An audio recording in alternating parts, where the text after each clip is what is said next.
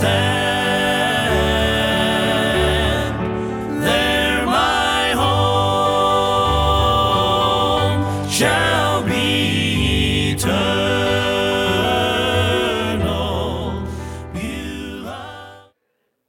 Take your Bibles to Luke chapter 18. Luke chapter 18, verses 9 through 14. Luke chapter 18, 9 through 14. I hope you open your mind. I hope you're not closing your heart on anything you hear, because God wants to talk to you. It's the nature of God. A.W. Tozer said it's the nature of God to speak.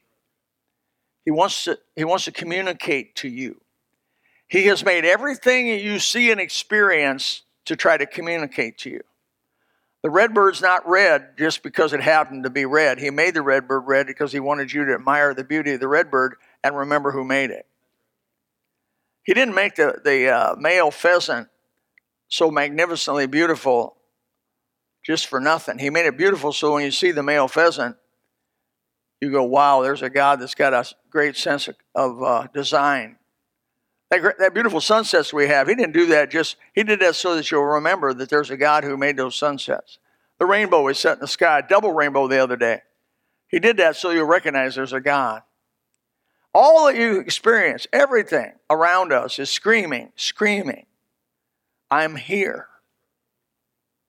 I want to be your father, and you are my child. So let me talk to you a little bit about what he says here. These are Jesus' words for the most part. Luke chapter 18, verse 9 through 14. The title of this is God Justifies the Ungodly, Not the Self-Righteous or the Self-Sufficient. God justifies the ungodly, not the self-sufficient or self-righteous. That's an interesting statement. There's two groups of people in this passage, which is a parable. He says it's a parable. Which group are you in this morning? Let's read it first of all.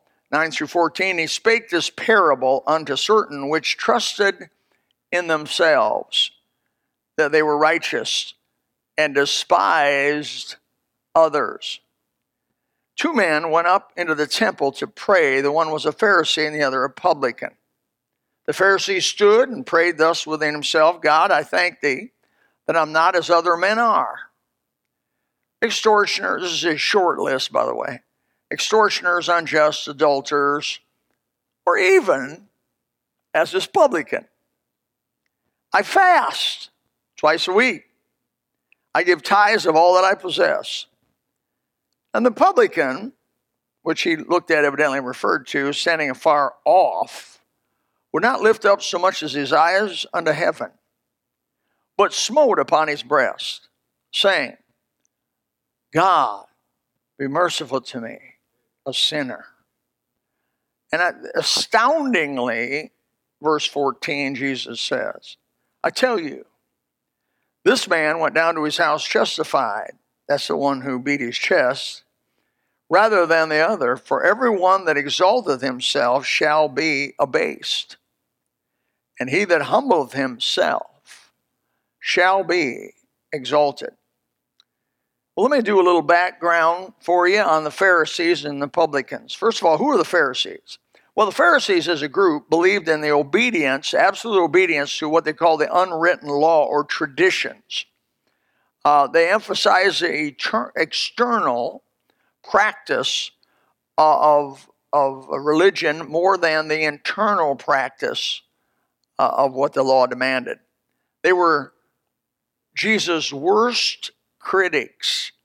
John the Baptist harshly condemned the Pharisees and would not so much as baptize them when they came to be baptized. He said, you bring forth fruits of repentance, because he understood who they were. These Pharisees accused Jesus of being a demon, having demonic practices, being part of what they called Beelzebub, Matthew 9:34. These Pharisees plotted Jesus' death, Matthew 12:14. They plotted how they might trap Jesus in his words. Didn't work out. Matthew chapter 22:14 or 15. They were condemned, this group of Pharisees as a whole, by Jesus in the strongest words, the most scathing sermon in all the Bible, Matthew chapter 23. If you haven't read Matthew chapter 23, wow. You've never heard any sermon in any church you've ever gone to that would offend you like Matthew chapter 23 would offend you if you'd be a Pharisee. Woo! Mama. He's tough. They persecuted Jesus' disciples after the death and resurrection of Christ. They went ahead and persecuted those who follow him. Now, who were the publicans? Because these are the two opposite groups that Jesus is using in this parable. They were responsible for collecting Rome's taxes. Some of these publicans were Jews collecting taxes for the Romans. Now, let me give you a narrative right out of history here of the kind of taxes they collected. I'll read it. There was a purchase tax on all that was bought and sold. There was bridge money to be paid when a bridge was crossed. Road money to be paid when main roads were used, toll roads. Harbor dues to be paid when a harbor was entered. Market money to be paid when a market was used. Town dues to be paid when the traveler entered a walled town. If a man was traveling on a road, he might have to pay a tax for using the road, a tax for his cart, on how many wheels he had. Nothing new under the sun, is there? How many axles he had. And he may be taxed on the beast which drew the cart. There was a tax for crossing rivers, on ships, on the use of harbor, on dams. There were certain licenses which had to be paid for engaging in certain trades. Does that sound deja vu a little bit? They were considered, these Jews who were publicans were considered traitors to their country. The religious establishment, the Pharisees especially, considered them unclean ceremonially because of their contact with the heathen. They were not allowed to come into the temple. They were considered to be literally murderers and highwaymen. The lowest form of occupation in that time was a publican. Now let me give you a surprising fact. Matthew, the writer of the book of Matthew, was a publican. Zacchaeus, you come down, for we're going to your house today. He was a publican. He wasn't just a publican, he was a chief publican of Jericho. So we have Matthew, who wrote the book of Matthew, fabulous man. Oh, wow, fabulous book. That God called him as one of his 12 disciples, which their names are going to be written on the New Jerusalem, by the way. Wow. You could not come up with a parable of the two more opposite groups than Jesus came up with in this passage. I know that Jesus was not judging according to outward appearance. Jesus judged righteous judgments according to the heart. So let's just go back to the passage and let me just do a little explanation of some of the things that we read there. First of all, read in verse 10 about these two men were going to the temple to pray. Now, that's good, right? Who could be against prayer? Who could say, you know, it's amazing to me that Jesus reserved some of his harshest condemnation to praying people. To praying people. Those who have some form of recognition that there is a God and are trying some way to appease God. Now, the liberal says there's many roads to heaven, and if you just have a good attitude and you're trying to see God, in fact, Oprah Winfrey just said that last week, no matter what road did you go to God, as long as you're sincere about it, you'll find him, because that's God's a God of love. You believe that? Or do you believe the Bible? You believe God, what he says about himself and heaven and all that, or do you believe the general word on the street? Praying, this is it. Praying of itself is offensive to God if it's not done the right way in his name and through his Son. The prayer of the wicked is an abomination to God. So we have the National Day of Prayer, and everybody goes, ooh, what a wonderful thing. It's not a wonderful thing. It's not a wonderful thing to honor somebody that's praying to a God that they've created in their own image and created in their own mind, and is a fictitious God, not real God. And he thinks somehow he's going to be justified when he sees the real God, because everybody's going to stand before the real God of all that is, and they have made up their own way. It's not going to be a good day for them.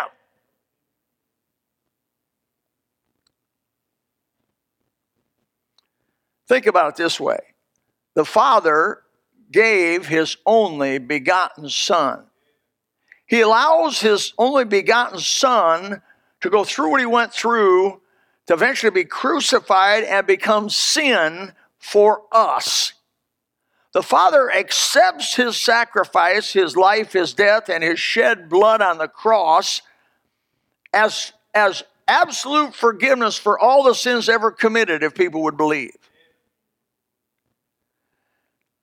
He resurrects his Son, and Jesus resurrects himself as a seal that of all the people out there that say, I'm the Messiah, I'm the Messiah, I'm the Messiah, there's lots of voices. Jesus is the only one that was resurrected, and the only one ever claimed resurrection. So the Father of all those voices out there, to help you not be confused, has sealed his Son as the Messiah. The one predicted that in Genesis 3:15 that would crush the serpent's head is Jesus Christ. The one coming in glory with the holy angels is Jesus Christ. The one going to set his feet on the Mount of Olives and split it and create 1,000 years of utopia here on the earth and called the millennium period and rule and reign from a city called the New Jerusalem is Jesus Christ. The one that's going to judge the quick and the dead, the living and the dead, and all the people that ever lived is going to be the judge of them is Jesus Christ. You may want to be benevolent to Muhammad and benevolent to Buddha and benevolent to Confucius and benevolent to who knows who, but those people were liars, and to be benevolent to them is an insult to the Father who gave his Son and to the Son who gave himself. Does that make sense to you?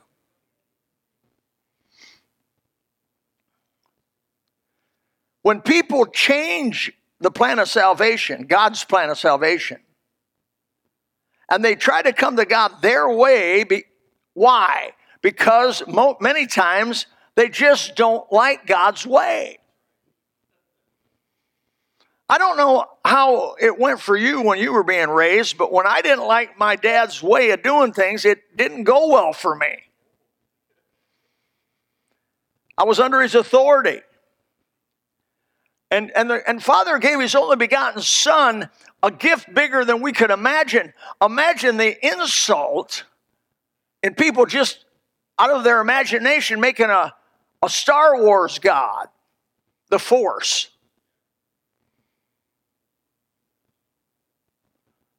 You know? Well, after they did that first Star Wars movie, people were encouraging Lucas and them to make a new religion, literally. Make a new religion. The Force. The good influence, the bad influence, and kind of whoever you give into, that's kind of who you become.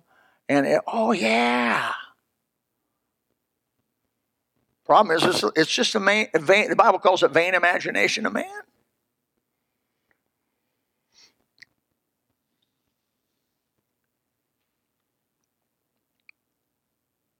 People do not go God's way because they have glitches in it. There's just certain things I don't like about it. I don't like to talk about sin. Well, you better talk about sin. Well, I don't like to hear about hell. Well, it'd be better to hear about it now and miss it than to be there. Just because something makes you feel uncomfortable shouldn't necessarily be avoided. How about exercise?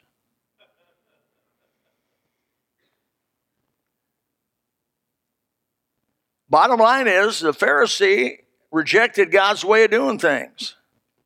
As religious as he appeared, as righteous as he appeared, he rejected God's way of doing things. Let's look at him. The Pharisee stood and prayed with himself, God, I thank thee. Now, I love that whole deal there. That's politically correct. You're coming to your authority and you're starting off thanking him. That's usually pretty good, right? Thank you. I'm not as other men are. Thank God I'm not like Bob. I got hair, he don't.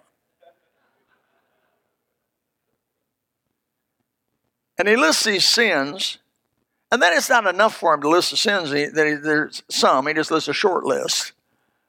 He goes over to, it's like that guy over there, that publican. Thank God I'm not like him. And he goes on. I fast twice a week. I give tithes.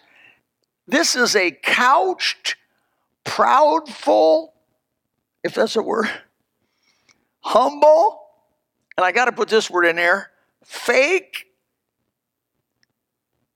prayer.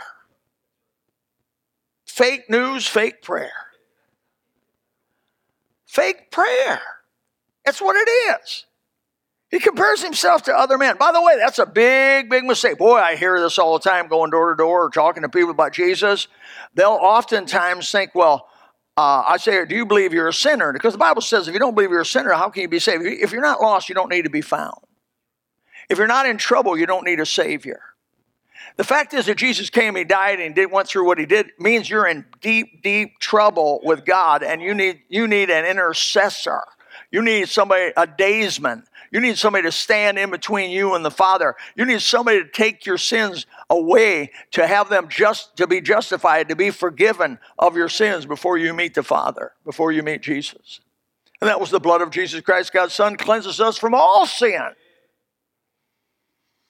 Repentance and faith in Christ. Trust in him. For by grace are you saved through faith, that not of yourselves the gift of God.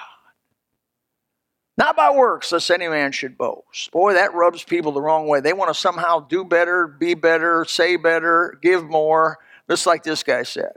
I'm better than all them people I just mentioned and that publican over there. They want to be better than other. When you start comparing yourself with other people, you're just on the wrong road. Have you ever sat in church and heard the preacher? I love husband-wife combinations here. The preacher will say something that the wife maybe is not doing right, and it catches the husband. God forbid, the woman would go, husbands, you ought to love your wives. Husbands, you ought to compliment your women. Husbands, you ought to clean the house once in a while. What's going on right now? You never sit in church and hear a preacher preach and think, boy, Tom Gillespie could really use that. That's exactly what this guy did. Don't be thinking of who can use this sermon. Be thinking of how you can use this sermon. Be thinking about how it affects you. Well, I know that guy across the way, he really needed that, boy. I've had people go out and shake my hand and say, boy, those folks really needed that. I'm thinking, I think that's what the Pharisee said. Well, don't compare yourself with other folks. You know why? Because in the end of it all, you're not going to be compared with anybody but God. Oh, let me just raise the stakes on this a little bit for you gamblers. Matthew 5:48 says, be ye therefore, Jesus' words, be ye therefore perfect, even as your Father in heaven is perfect. That's the standard for going to heaven. Now, who in this room is going to be perfect? That means not one flaw, not one sin. How many of you are going to heaven after those are Jesus' words, by the way, Matthew 5:48. Nobody. How about this? James chapter 2, verse 10. For whosoever shall keep the whole law, that's 613 specific commandments, 10 commandments summarize the 613, and 2 commandments summarize the 10. You have your vertical responsibility to God, the first four of the 10 commandments. Then you have your horizontal responsibility man to man. That's commandment 5, 6, 7, 8, 9, 10. And the 2 summarize it, to love the Lord thy God with all thy heart, all thy soul, all thy mind, all thy strength. That represents the Godward responsibility we have. And to love your neighbors yourself, that represents all that horizontal. So you not only have a responsibility horizontally to man, you have a responsibility vertically to God. That's a lot of responsibility. How you doing? Well, the Bible says all have sinned and come short of the glory of God. There's none righteous, no, not one. That's what it says. And so, James in 2:10 says, whosoever shall keep the whole law and yet offend in one point. I kept 612 commandments. But that 613 commandment I didn't keep, the Bible says is guilty of all. Now, do you get the impact of what he says right there? Guilty of the other 612. Why? How many times do you have to lie to be a liar? How many times do you have to hate to be a murderer? How many times do you have to lust on a woman, man, to commit adultery? Yeah. How many times do you have to steal to be a thief? Steal a nail, go to jail, they say. And they have signs on construction sites. So it's still a philosophy of today. Steal a nail, go to jail. Basically, when you steal that nail, you join a family of thieves. When you lie, you join a family of liars. When you offend the law, let me say this: there is nobody going to stand before God justified in and of themselves. You're going to be condemned by your own words. Jesus said in chapter 12 of Matthew, by your words a man should be justified, and by your words a man should be condemned.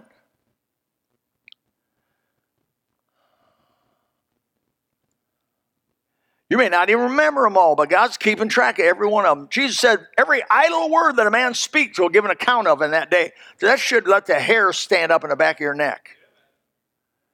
Every idle word. You know where I'm about ready to go, don't you?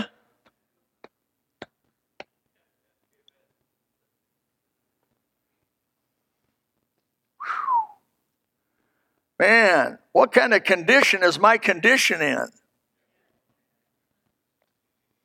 Oh, you 60s people. I'm a sinner in multiple areas, multiple times.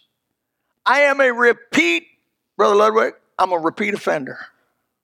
I'm a 3-time loser. I'm condemned. Not by other people pointing a finger at me. I'm condemned by my own actions, by my own words, by my own thoughts.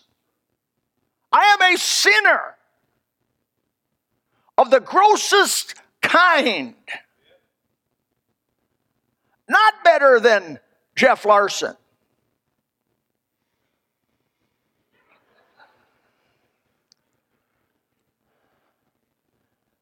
Jeff was nodding off a little bit. I'm not better than anybody. I need to be saved. I need the mercy of God. I need intervention. Ooh, that's a deal, intervention. And Jesus Christ intervened for me. The Pharisee gets out in the temple of God and he says, hey, God, I fast. Hey, God, I tithe.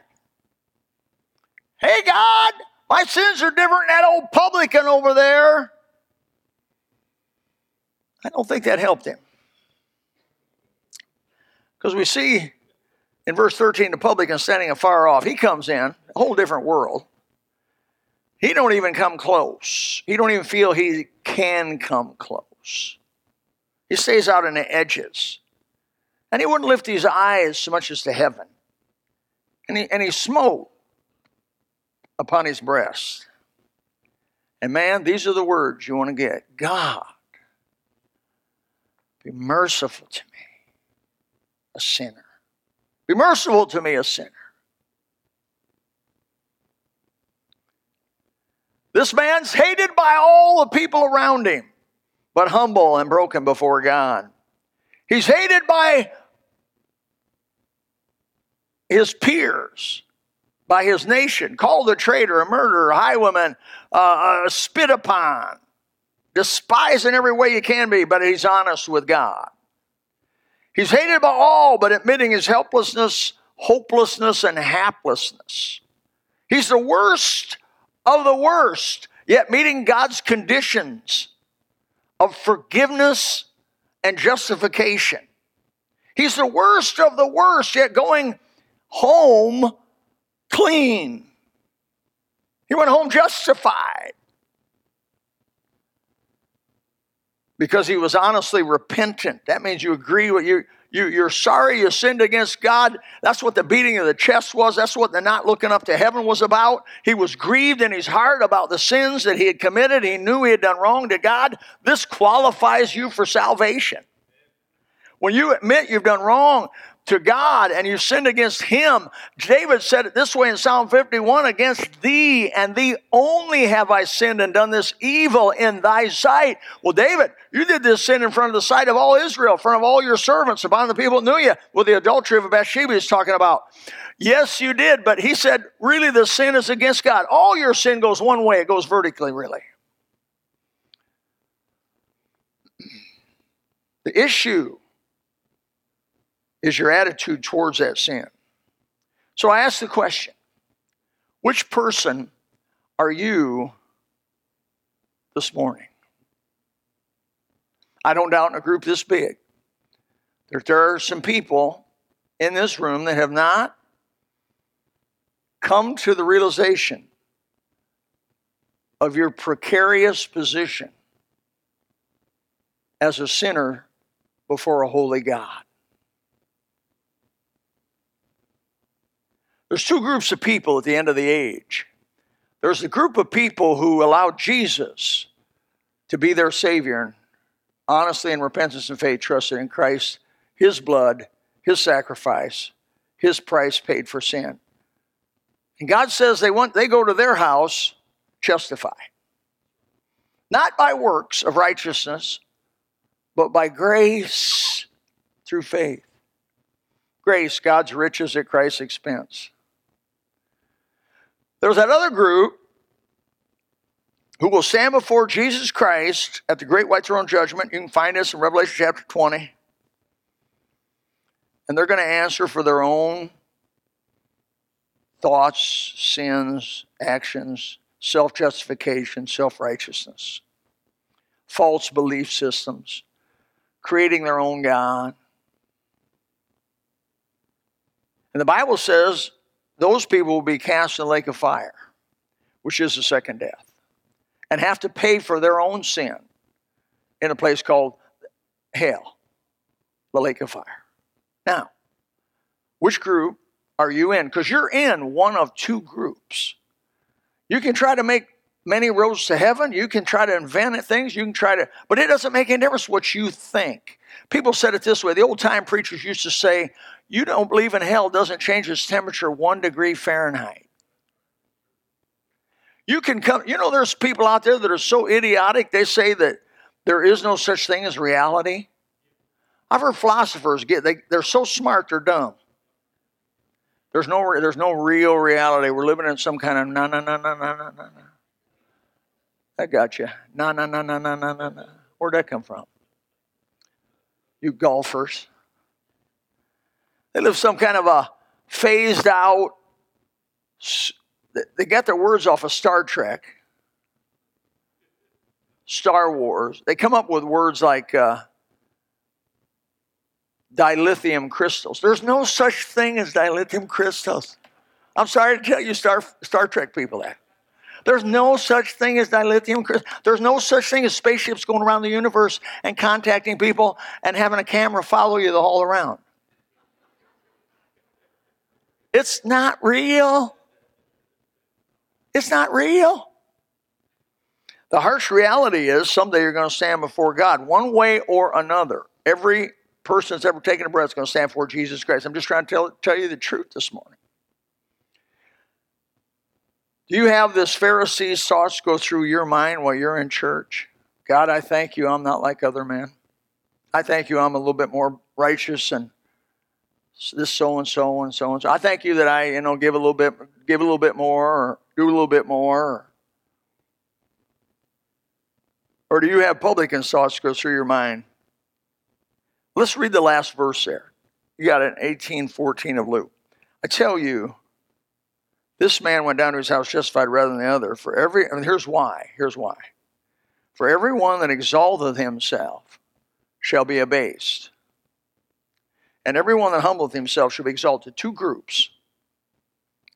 Will you humble yourself before God, or will you copitude and say, "Hey, for me, I ain't gonna"? Well, you will one day wish you hadn't said those things. And my God loves you so much that he let you live, and he's letting you live, and he's letting you hear this message and other messages, the Lord willing, if you live long enough to in the future. And he's gonna come by you with gospel tracts. He's gonna come by you with billboards. I like if you drive through North Carolina, you're gonna at least see repent or perish. I mean, he's going to help you in every way he can. He's going to let the songbirds sing to you in the morning. He's going to give you flowers to look at. He's going to give you a sunset to look at. He's going to give you floating mountains to look at. He's going to let you hear the lightning storm and hear the thunderstorm and be entertained by all of these things around you. He's going to let you see the ocean possibly. He's going to let you just enjoy the beauty of what he made for you. And the whole time he's saying, "Come to me. Come to me. I love you. I'm here for you. I sent my son to die on the cross to pay for your sins." And I'm talking about all the way from Adam to the last man. Pay for the sins of mankind by the shedding of his blood on the cross. You say, "Brother Bill, I don't believe it." All I can tell you is what Yoda said so many years ago, which never existed, but I thought I'd just mention that. You will. You will. Our Heavenly Father, help us today to digest the truth of the Bible. I pray that the words spoken by Jesus so long ago, almost 2,000 years ago now, would resonate in the minds and the hearts because the Holy Spirit's here. You're here. The Bible says, "Two or more are gathered in my name, there I am in the midst." We know that to be so. God's presence is here. His manifest presence is here.